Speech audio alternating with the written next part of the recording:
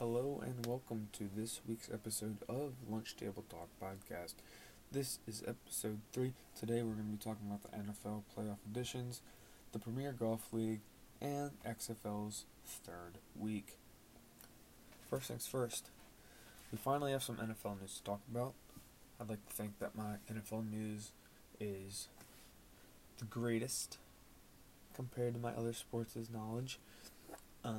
So I can finally show off what I got to know about the NFL. I like to do some mock drafts, maybe when the draft gets closer.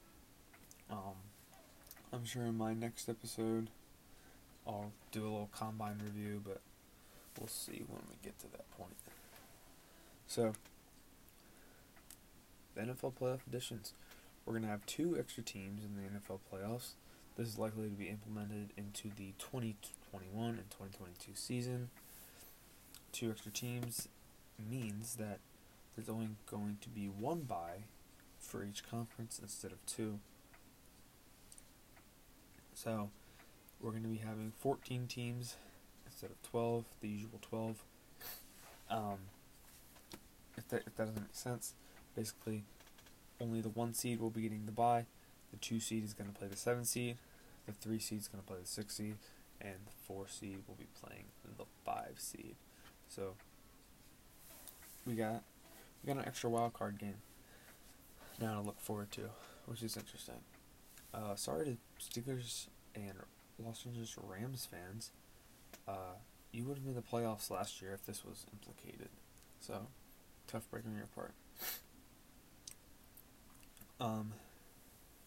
So two extra playoff teams, which equals more games. Heck, I'm all for it. More football is never a bad thing, so I'm for the change. Although I don't want this to turn into like an NBA type thing where more than half the league gets in. I don't think the NFL would do that though, because in places like the NBA, there's going to be series as opposed to 1 game, right? So other changes include the less strict on substance abuses like marijuana. Can't be suspended anymore for just smoking weed. So maybe we can see some a pot smoker like Josh Gordon make a comeback in the NFL, and maybe he can actually produce at a high level like we know he can on a team for more than 4 or 5 weeks. So see if he can come back, go to a tent and get himself a nice piece of jewelry. There's going to be 17 games and not 17 weeks. There's going to be 17 games, not in 18 weeks, as opposed to the 16 games, 17 weeks. Which means, where's that extra time coming from? They're going to be getting rid of the final preseason game, which I am also 100% for. Preseasons, it's pretty boring. It doesn't.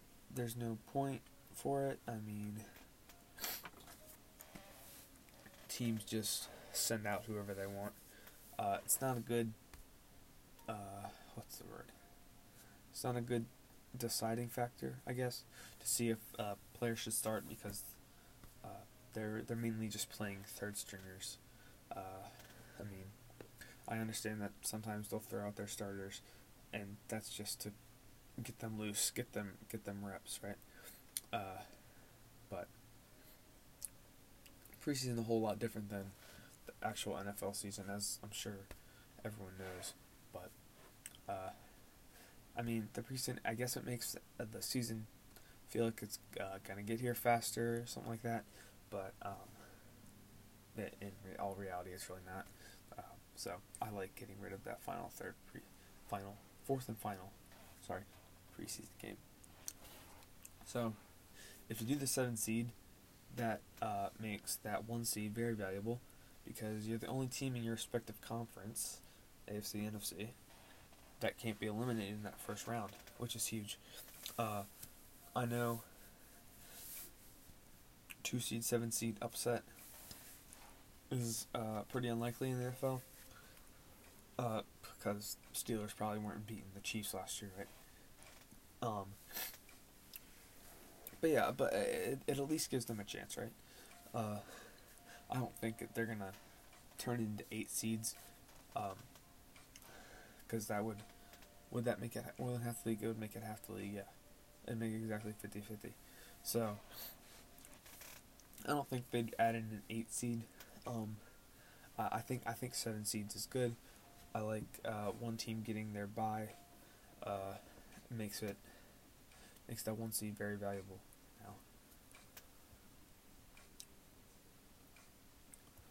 now. All right, on to the next. We have the Premier Golf League. I want to start off by saying, this is pretty unlikely. Not gonna lie, at least for me. This seems very unlikely to happen. I know guys are already backing out. I know Rory backed out already earlier this week, and I'm sure we'll have a bunch of guys either later this week or sooner or later they'll back out, say they don't want to join. So, I mean, we got the world number 1 already out, so we'll see how that goes. So the Premier Golf League, I suppose it'd be replacing the PGA Tour. Why ruin something that is going so well? Couldn't tell you. So there's going to be 18 tourneys as opposed to the 45 on the normal PGA Tour, and that 18 and 45 number is including the 4 majors, the Masters, the Opens, and the 4 majors. So that's 27 less tournaments, which means there's going to be an off season, like we see in the MLB, NFL, etc. And that off season would be between the end of August and the beginning of January. So mid-January is likely when each season will be starting. Like I said, there's still going to be majors. Don't worry, the Masters isn't going anywhere. The Opens aren't going anywhere. One of the bigger things is that they'll be playing 18 less holes. So there's going to be 54 holes in no cut, as opposed to the PGA Tour we know and love now, which is 72 holes with a cut on the second day. So each tournament is going to be 3 days, not 4. The target launch is between 2022 and 2023, so we still got 2-3-ish years left if this does end up being implemented, which I don't believe it will. So I mean, I understand the 2-3 year grace period, because I mean it's an entire rebrand of a league that has so many worldwide fans. So we'll see. The weekly purse is $10 million for the winner, or should I say, the winning team. Get into that in a second as well. There's going to be 10 tournaments inside of the United States and 3 outside. There's going to be 4 in Asia, 3 in Europe, and 1 in Australia. It said there's 1 in the Middle East, but I just counted that as Asia, so 4 Asia instead of 3 Asia and 1 Middle East. It just makes more sense. There's going to be 48 competitors playing individually, but also playing for, get ready, 12 teams. Yes, teams in golf, you heard that correctly, with 4 players on each team.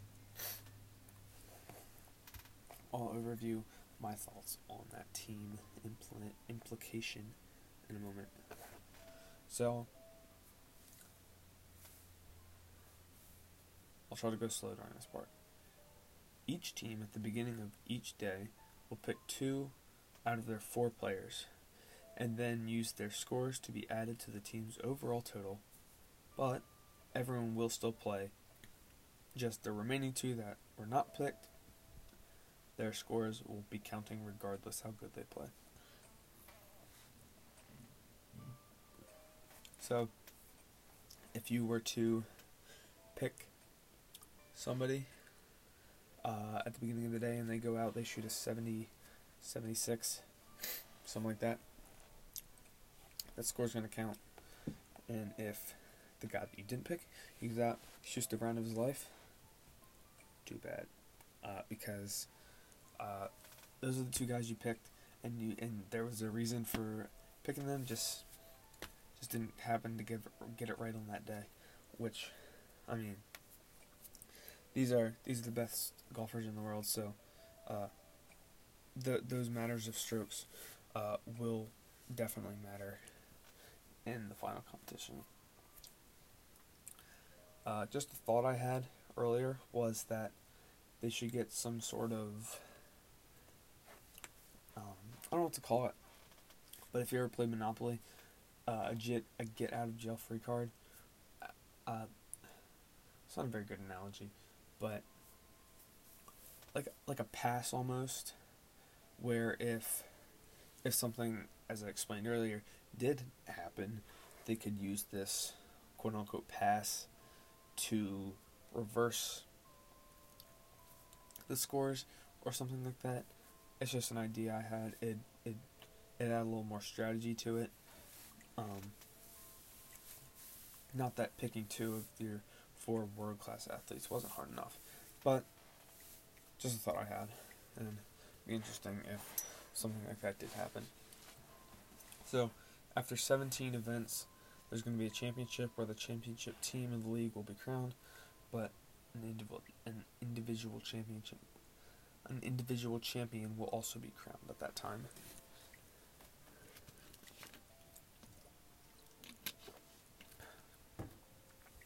So, if all those numbers just flew over your head, here's a little overview. So, 48 of the best athletes in the world. You got 48. 12 teams, each with 4 players. Not sure how teams will end up being picked. I don't know if the commissioner or will pick them, or just for good friends on the tour will just get together and make a squad. I'm not sure. There's going to be 18 events / tournaments. There's going to be 1 team world champion, and there's also going to be 1 individual world champion. My thoughts are, I do not want to see this be implemented. A rebrand this large is a very difficult thing to pull off, and I know I'm not the only one that won't want to do this. I'm not saying that there's fans out there that don't want this to happen, because I'm sure there is. But I like being able to watch golf every week. 27 less tournaments. That's 27 less. It's 27 less weeks than I can watch golf.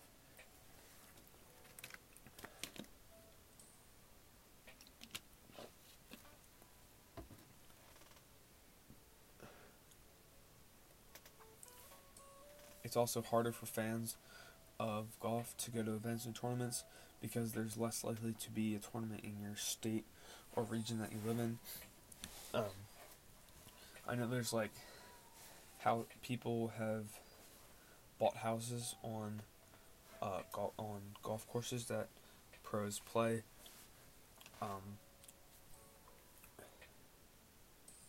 So, I mean, their house value will go down, but I mean that's not too big. I mean, if you live on a golf course where PGA pros play, you're still making a decent amount of money. So I don't think the price of your house going down isn't gonna do too much to you. I assume the team will split the $10 million purse amongst each other, or maybe they'll do it. Whoever gets the points, or whoever contributes the most gets the most money. I'm not really sure. I do think it's going to be easier to get fans interested if they had never watched golf before.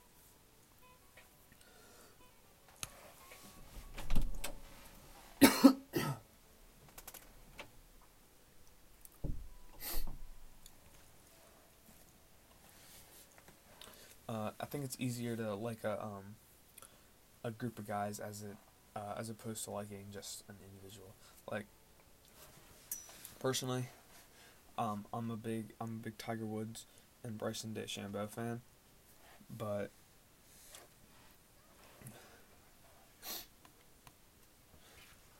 if there happened to be a group of guys that I somewhat liked, like some guys that I like that aren't as big as DeChambeau and Tiger. I like Matt Wallace. I like Oosthuizen. I like Hovland. So say those three came together and made a team. There'd obviously have to be another one. So I like Snedeker too. So if those four came together and made a team, I'd be a fan of that team as opposed to a team led by Bryson or Tiger, just because of that one person and three other randoms that I wasn't a fan of. Like, I don't like Rahm very much, so if Tiger and Rahm played together, I probably wouldn't be a fan of that team.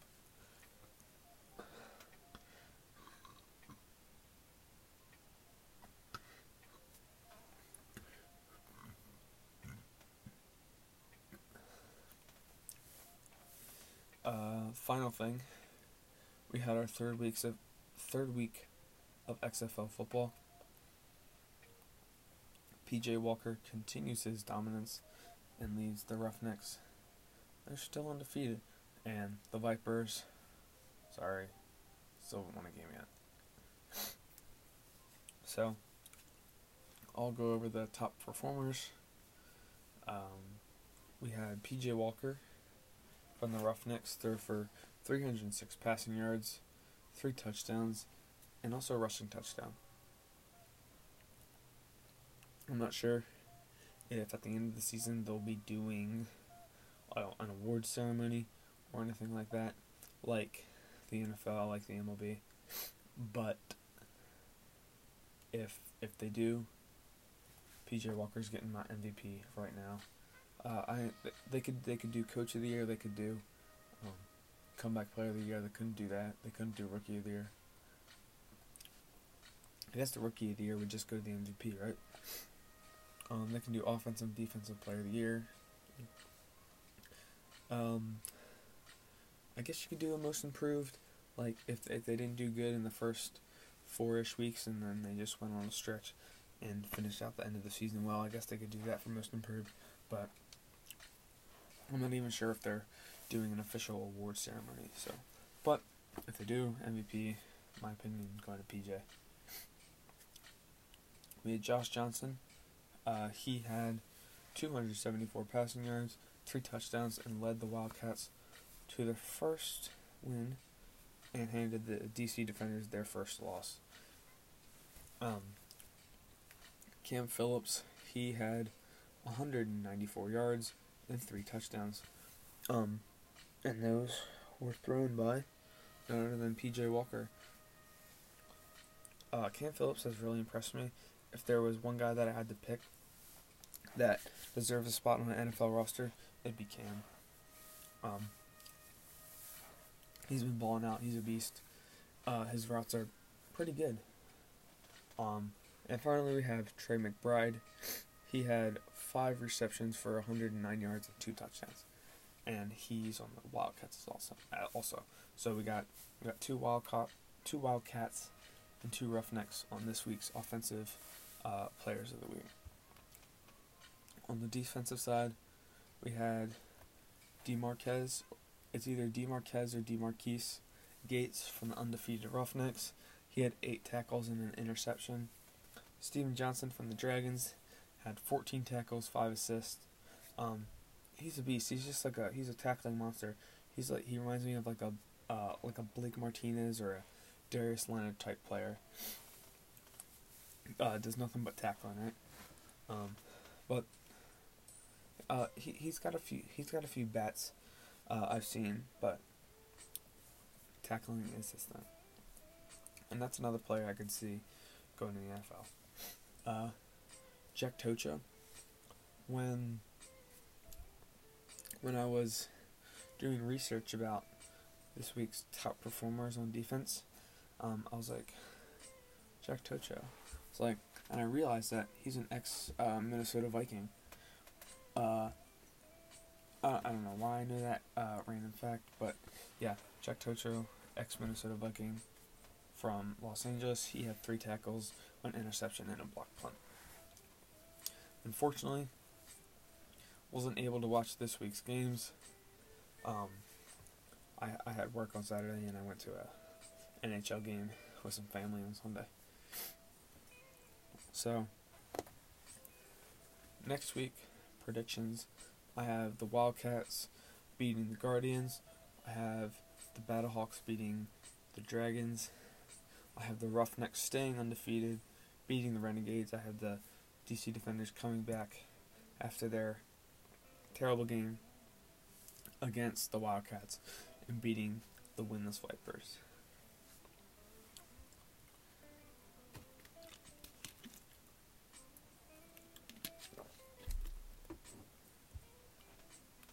Finally, some other smaller stuff.